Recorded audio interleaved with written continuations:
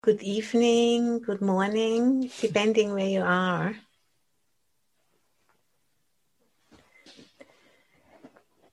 So I'd like to speak a little bit more about metta and also the other three Brahmaviharas today. Taking off where what Adamadipa mentioned this morning about the teachings the Buddha gave to the Kalamas. And she was speaking about first, we rein in the greed, hatred, and delusion, reining it in with the four precepts. And then once they are kind of reined in, we can work on transforming those. And then after that, the practice, the ground is cleared for the practice of the Brahmaviharas. Starting with metta, then metta, loving kindness, karuna, compassion, mudita, sympathetic joy or gladness, and upekkha, equipoise. And, in a nutshell, that what that kind of expresses for me is start where you are by bringing mindfulness and awareness to the present moment experience, whatever it is. Greed, ill will, all of the, difficult emotions. When we can be with them in the present moment and have the support of the precepts, the ethics, then we can just hold that experience, how difficult it can be, and just, allow ourselves to be cooked soft, to be transformed through that experience of the energy, the turmoil of the energy, not splitting off the energy by trying to get rid of that turmoil by saying something or doing something or ingesting something, which, is like splitting off the energy or splitting off the energy into the head and going into excessive thinking. So whenever, we can bring mindfulness and awareness, means, just being with the experience and allowing the churning, allowing the difficulty to just be there with the clear knowing it's going to change, because it always does. And to develop this capacity to tolerate that, this discomfort, that's so central for me in the practice. And in order to be able to do that, we have to bring up what's called the 7 factors of awakening, the 7 bodhanga. The first one is sati, mindfulness. So, bringing mindfulness to what's happening in the present moment, whatever it is, greed, hatred, or delusion, whatever experience is present, and then taking an interest in that experience, even if it's discomfortable. And then in order to be able to stay with the experience, we need to bring up some energy. And then if we really manage to stay with the experience, a sense of joy, a subtle sense of joy arises, or at least a sense of contentment, of really being in the present moment, not hunting after a different experience. So that would be already the first 4 factors of awakening. And then when joy arises, the mind starts to settle down, to calm down. With the 5th factor of awakening, and then a mind which is reasonably calm starts to collect, starts to become more stable, samadhi. And then it develops also upekkha, equanimity, a balance with whatever the experience brings to us of the present moment. And then that balance again enables us to be more mindful, to be more able to stay with the experience. And in that way, those 7 factors of awakening go deeper and deeper into our present moment experience. And through this going deeper, we can see the conditionality. We can see the process nature of our experience. And there's more space around it. And through that spaciousness, we can see ever more clearly. So that's, a short way of laying out how the transformation happens. By being with and then allowing it to be what it is, holding it, and then allowing it to do its thing, not messing around with it, just allowing it to do its own thing, but being with it. And allowing the process to speak for itself, allowing the Dhamma to speak for itself. And, metta is a result of being able to stay with the process and experiencing the suffering, and also that when we are with it, that this suffering holds a lot of potential inside of it. If we can stay with it long enough, it's going to open up, and then we can see the Dhamma in action, basically. And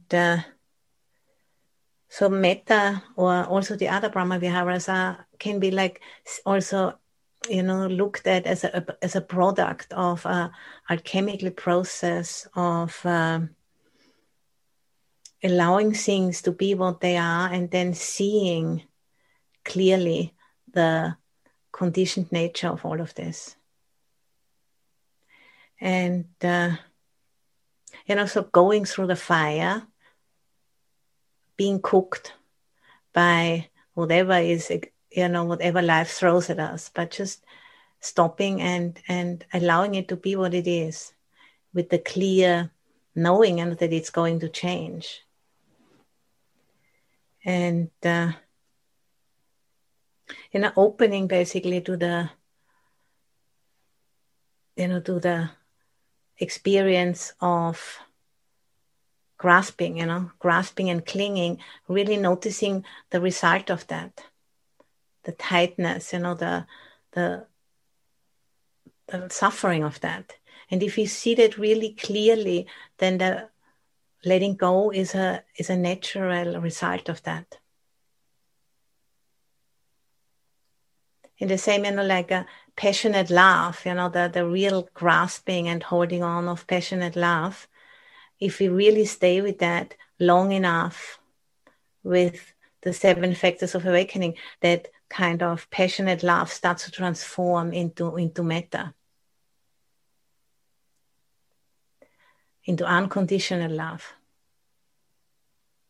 And, my mother language is German, and the German word for passion is Leidenschaft, which is brilliant, really, because if I would translate that word into English, it means to produce suffering. Leiden is suffering, and schaffen is to produce, to make. And by really staying with that process in the body and in the mind, we can really see how that is actually creating the suffering. And if we can allow ourselves to really experience it fully, it starts to open up, it starts to transform. And in the Christian tradition, it's also spoken about that unconditional love. It's called agape in the Christian tradition. And it's the result of transforming eros, passionate love, through being with it. And I've recently read an article, and it was written there, agape is the result of eros raised to the power of gnosis, or insight. I thought it's a very cool way, of expressing that process in a short way. And translated into the Buddhist tradition, we could say metta is the result of tanha, craving, raised to the power of mindfulness, awareness, or satipanya. So allowing whatever is here, however uninspiring the experience might be, or like just simply being obsessed with something. and just allowing the obsession to be there and experience fully what's the benefit of this, Probably there's no benefit to it, but we really need to know it fully, deeply. Have the courage, have the interest to really experience it and not going into suppression or into kind of turning away because it's embarrassing or, I'm already practicing for so long and still I have these feelings and needs. To really have the courage to fully turn towards it.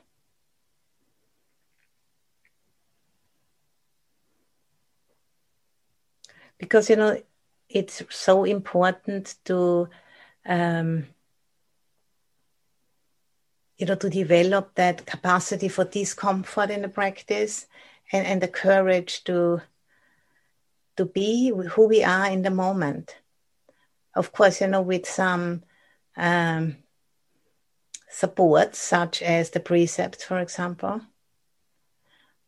But within that framework, to just really allow internally the process to find its own way, the trusting that intelligence, which is already there, because I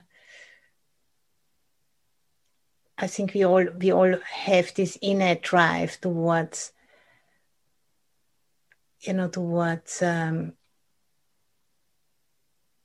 overcoming that sense of separateness. That is, very much at the core of our being, that great yearning towards arriving somewhere. Even we can't really put it into words, but we are on a journey, really. And that journey has its own intelligence, and then, to be able to really engage in it needs courage.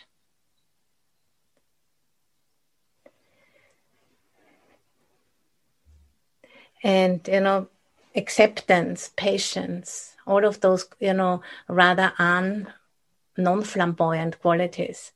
Or in the Christian tradition, it's called perfect meekness, humility, which means, to just bowing down to our experience as it is and allowing that to change us.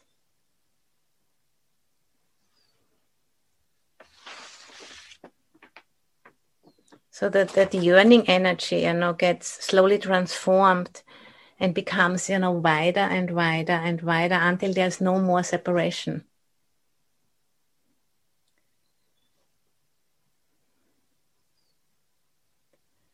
And in the Buddhist tradition, the tantric traditions in the Vajrayana, and there's also, I think, branch in the Hindu tradition, where this yearning energy is harnessed, either, yearning for something or yearning for another person, and allowing that to be really inflamed and working with this inflamedness, it can be a quite dangerous way of practicing. But if we know what we are doing, if there is a good guide who can help us, it can be a very powerful process. And, a very paradoxical process where we are, basically using that which is potentially, can lead us astray on the path, but where that is used to really, reflect back to us what's in there, the conditioning. Because we can't believe, we already have, no more or not much greed left, and then suddenly something happens.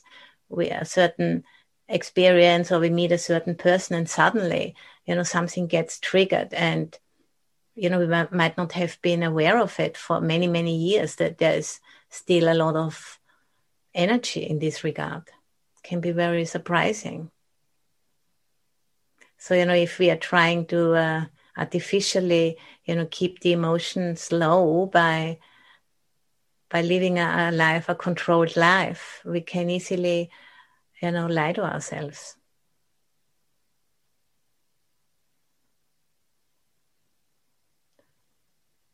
So, in these tantric practices, the practitioner moves right through that beloved situation or beloved person through into realization of emptiness. Or in the Christian tradition, it's moving to God through that relationship with the beloved. And in the gospel, there's the story of Mary Magdalene and Jesus, the relationship between the two of them. These days, it's considered that they had a relationship like that, which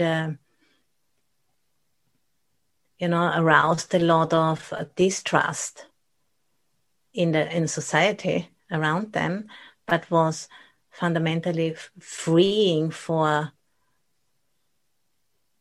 the people who are engaged in it.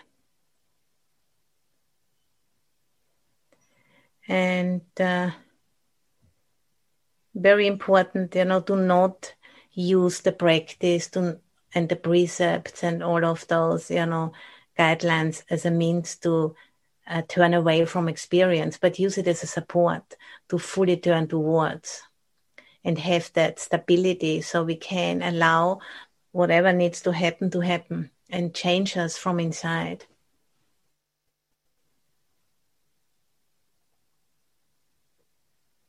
And the relationship with a teacher who is really has only the best of intentions in his or her mind, and is really well grounded, can be very, very expedient means, to speed up the process. And if the teacher isn't really grounded and know what he or she is doing, a lot of harm can happen and has happened. Because it's very, very powerful energies get shaken up, hell gets shaken loose in a way.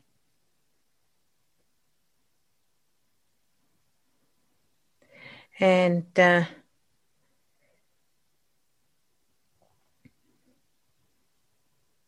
if we have the capacity to really name what is happening and have the courage to be with it, it can be extremely fruitful. And the word apathy, the English word apathy, is from the Greek word pathean, which means to suffer, and apathy is the negation of suffering. Not having the capacity to suffer leads to apathy. To like a shutting down, to not being able to engage, to becoming kind of frozen. And we are blocked, stunted, stuck. And then we either explode it at one point or implode, but there's no good results. So we really need to, keep the heart open.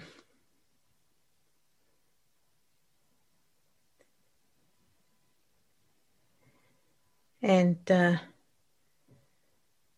use both ways of practice. There's like the cool practices, the insight practices, vipassana, looking at the three characteristics and the Four Noble Truths and looking at our experience in this way. And the warm practices, the Brahmavihara practices, embracing the way things are and just allowing things to reveal themselves in their own manner rather than cutting into it. And there are at different times, different practices are the right thing to do, and we have to learn to, what is suitable for us and for our characters, our karma, and just, allow those two sides of the coins to work together. And the four Brahmaviharas are, four tones, four facets of universal empathy. They are not emotions, but they are, qualities or dimensions of the heart. And this capacity for empathy, and empathy has the same root as the word apathy.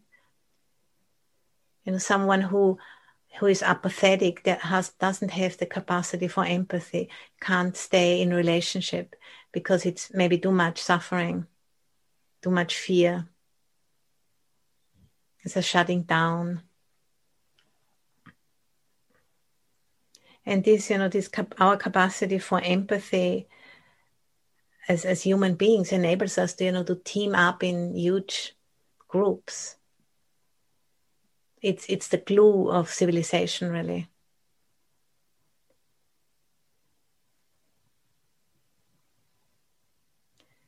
And when in the ancient past of our species, when we became aware of the role of the male in the procreation, which wasn't clear for a long time, when then some social stability started to set in, then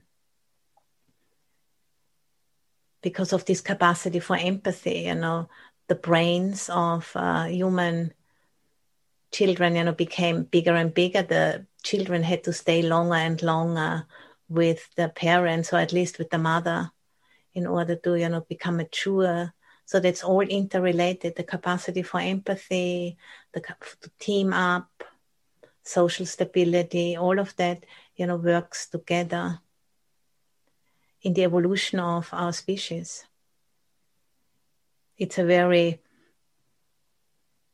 important ingredient, in the formation of our species. And there's four images, to kind of similes, really, to bring out the differences of the four Brahmaviharas, with metta being at the root of the four Brahmaviharas. Metta is, the image for metta would be like a mother with her little baby, and she, with her life, she protects that little baby to be safe. That's like metta. That's the root of all of the Brahmaviharas, that wish for this being, this beloved being, to be safe.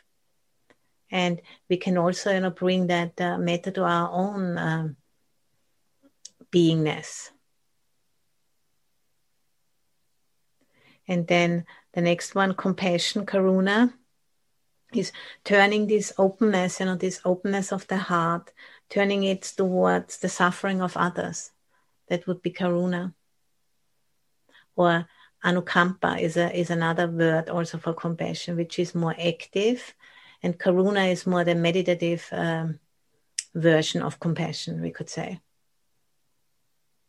Wishing another being to be free from suffering and free from harm, and also free from the intention to harm.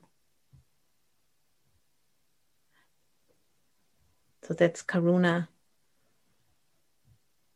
And then the next one is mudita, sympathetic joy or gladness.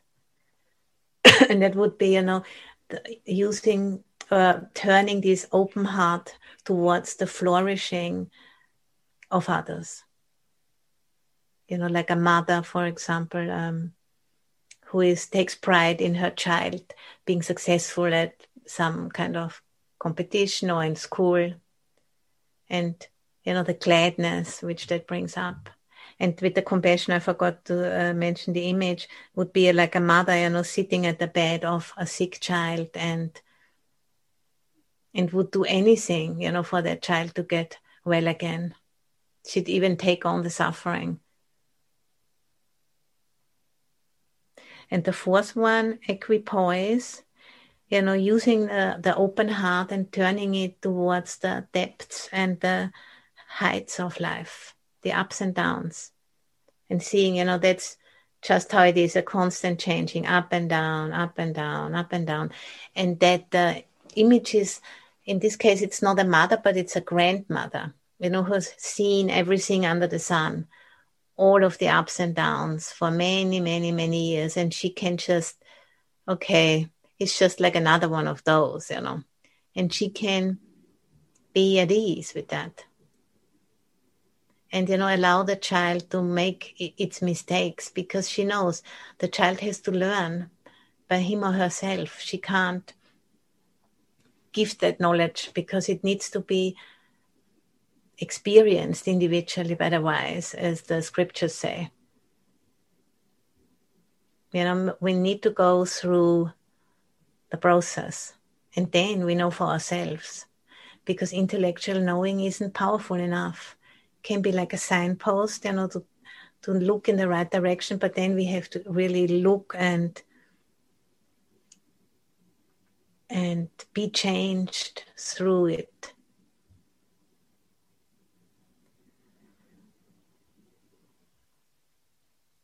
And then also there is this so-called near and far enemies of metta, and also the other Brahmaviharas, which I would also like to mention a little bit, because, that's the uncomfortable emotional states which we need to have the courage to turn towards, so that we can transform them.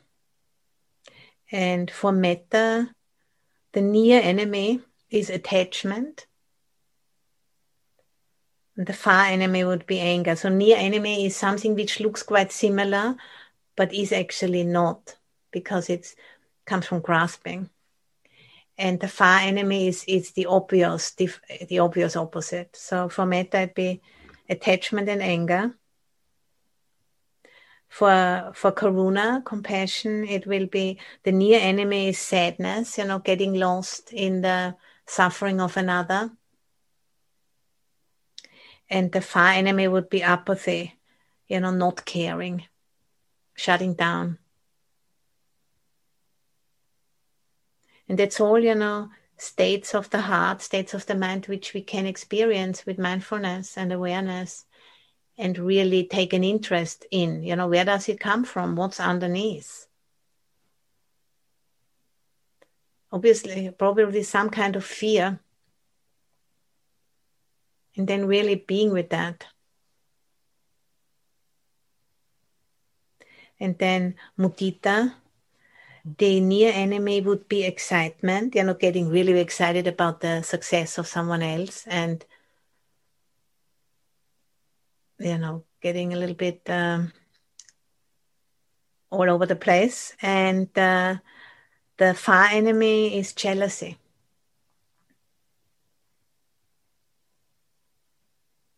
We can experience that in ourselves very well, I think. Even they're both rather unpleasant, especially the jealousy.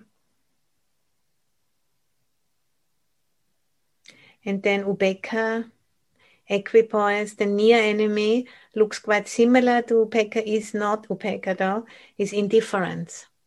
Not, not caring, turning away. And the far enemy would be, restlessness, getting completely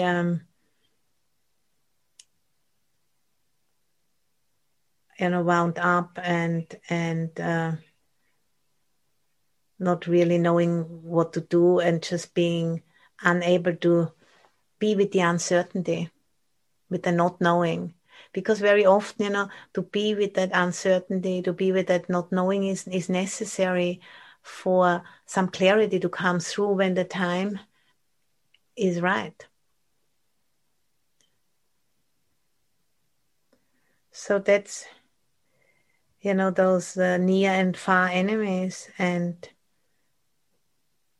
really being with the discomfort and the uncertainty of that process is totally necessary for the next step, and the next step to become apparent. And I think the more often we have really been able to hold steady with the turmoil, And then it always, shifts at one point. And if we have seen that shifting, if we have seen that a few times really very clearly, our faith, our confidence in our capacity to hold steady and to be with that, and to recognize what is what, becomes stronger and stronger. I can totally see that in my own practice, over the, not like just by looking back on a few weeks or few months even, but 30 years, 20 years, how different it is now. It really is anytime nowadays, or many times, let's say, when a difficult situation arises, I might not immediately, but quite soon, the thought comes up, that it will find its way. I don't need to, engage in any of those far enemies. I just need to turn towards what's happening right now and be with it. And experiencing the grasping, what it does. Because then, there's a natural response of the mind, and just dropping it like a hot coal.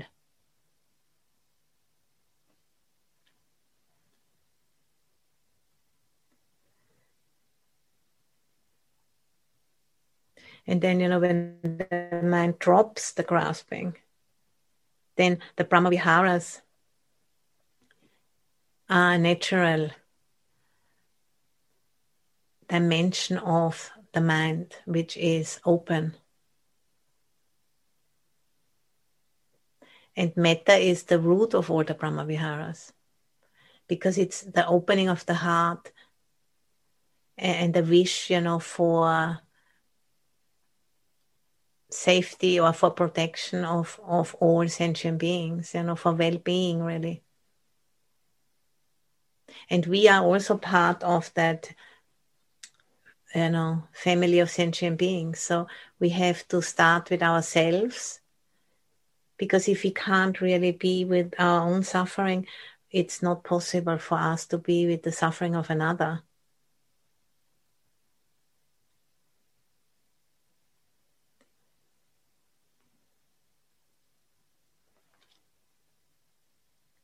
So, this practice of metta is really a natural response to the other two practices we have been speaking about, looking at the body, looking at our incredible vulnerability, having these bodies which are just like conglomerations of bits and pieces, who all work together in unison. It's a mystery, we have very little control over that.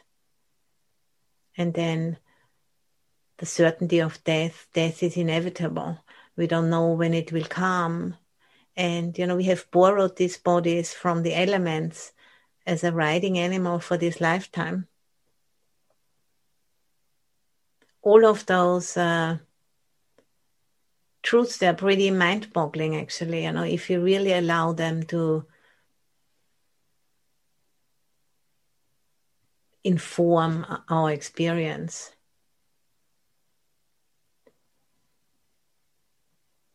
And then, mysteriously enough, that pulling out the carpet from underneath, there is no certainty about all of this. It's all a constantly changing process. But if we really allow that to fully inform us, then oddly enough, the mind and the heart respond with opening, because it's true. And then, if we experience, for example, the suffering of ourselves, then, having had an inkling of that truth, then that can bring up compassion with our own suffering, or metta, and then also with the suffering of others. because we are on one level, we know the suffering is just a result of not fully understanding yet the truth of emptiness, anatta.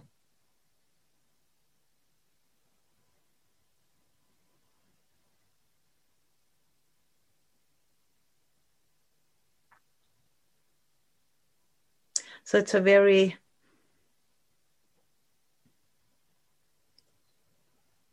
it's like the blossoming of a flower.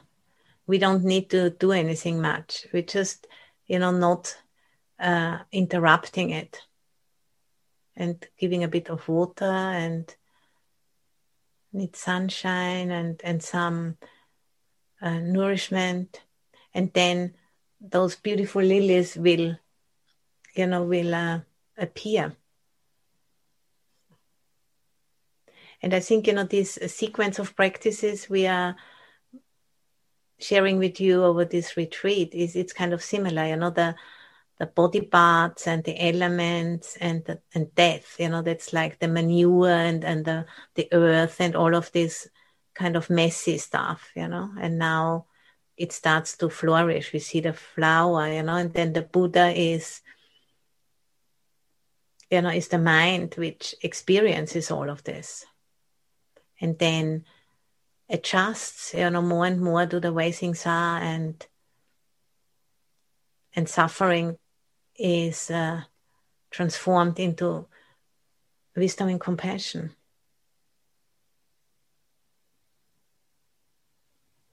And that's really, for me, it's kind of at certain times, it just stops the mind, because the mind can't really, the mind is like somebody limping behind all of this, It can't really get it. But the heart can get it in a split second, not by thinking about it, but by intuiting it. That this is true. And, this is why these practices are so precious, because they massage the mind, in the right ways so that it can open up to this.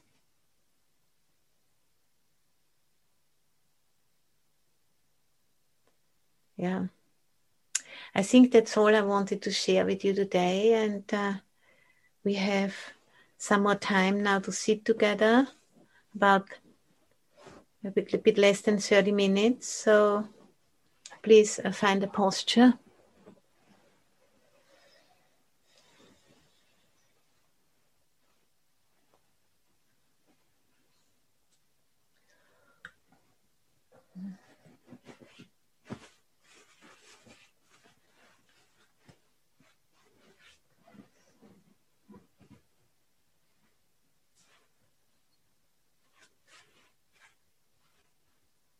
And I just leave you to it for this time now.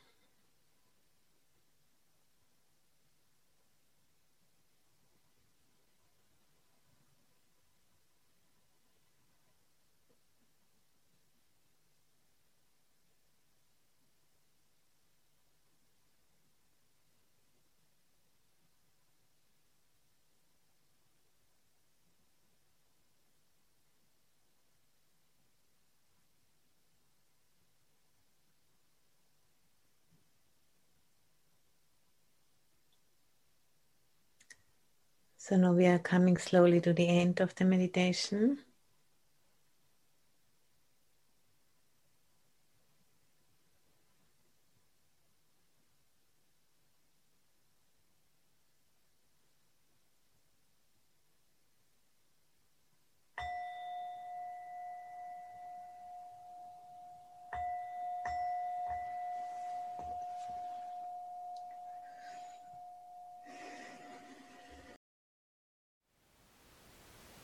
Thank you for listening. To learn how you can support the teachers and Dharma Seed, please visit dharmaseed.org/donate.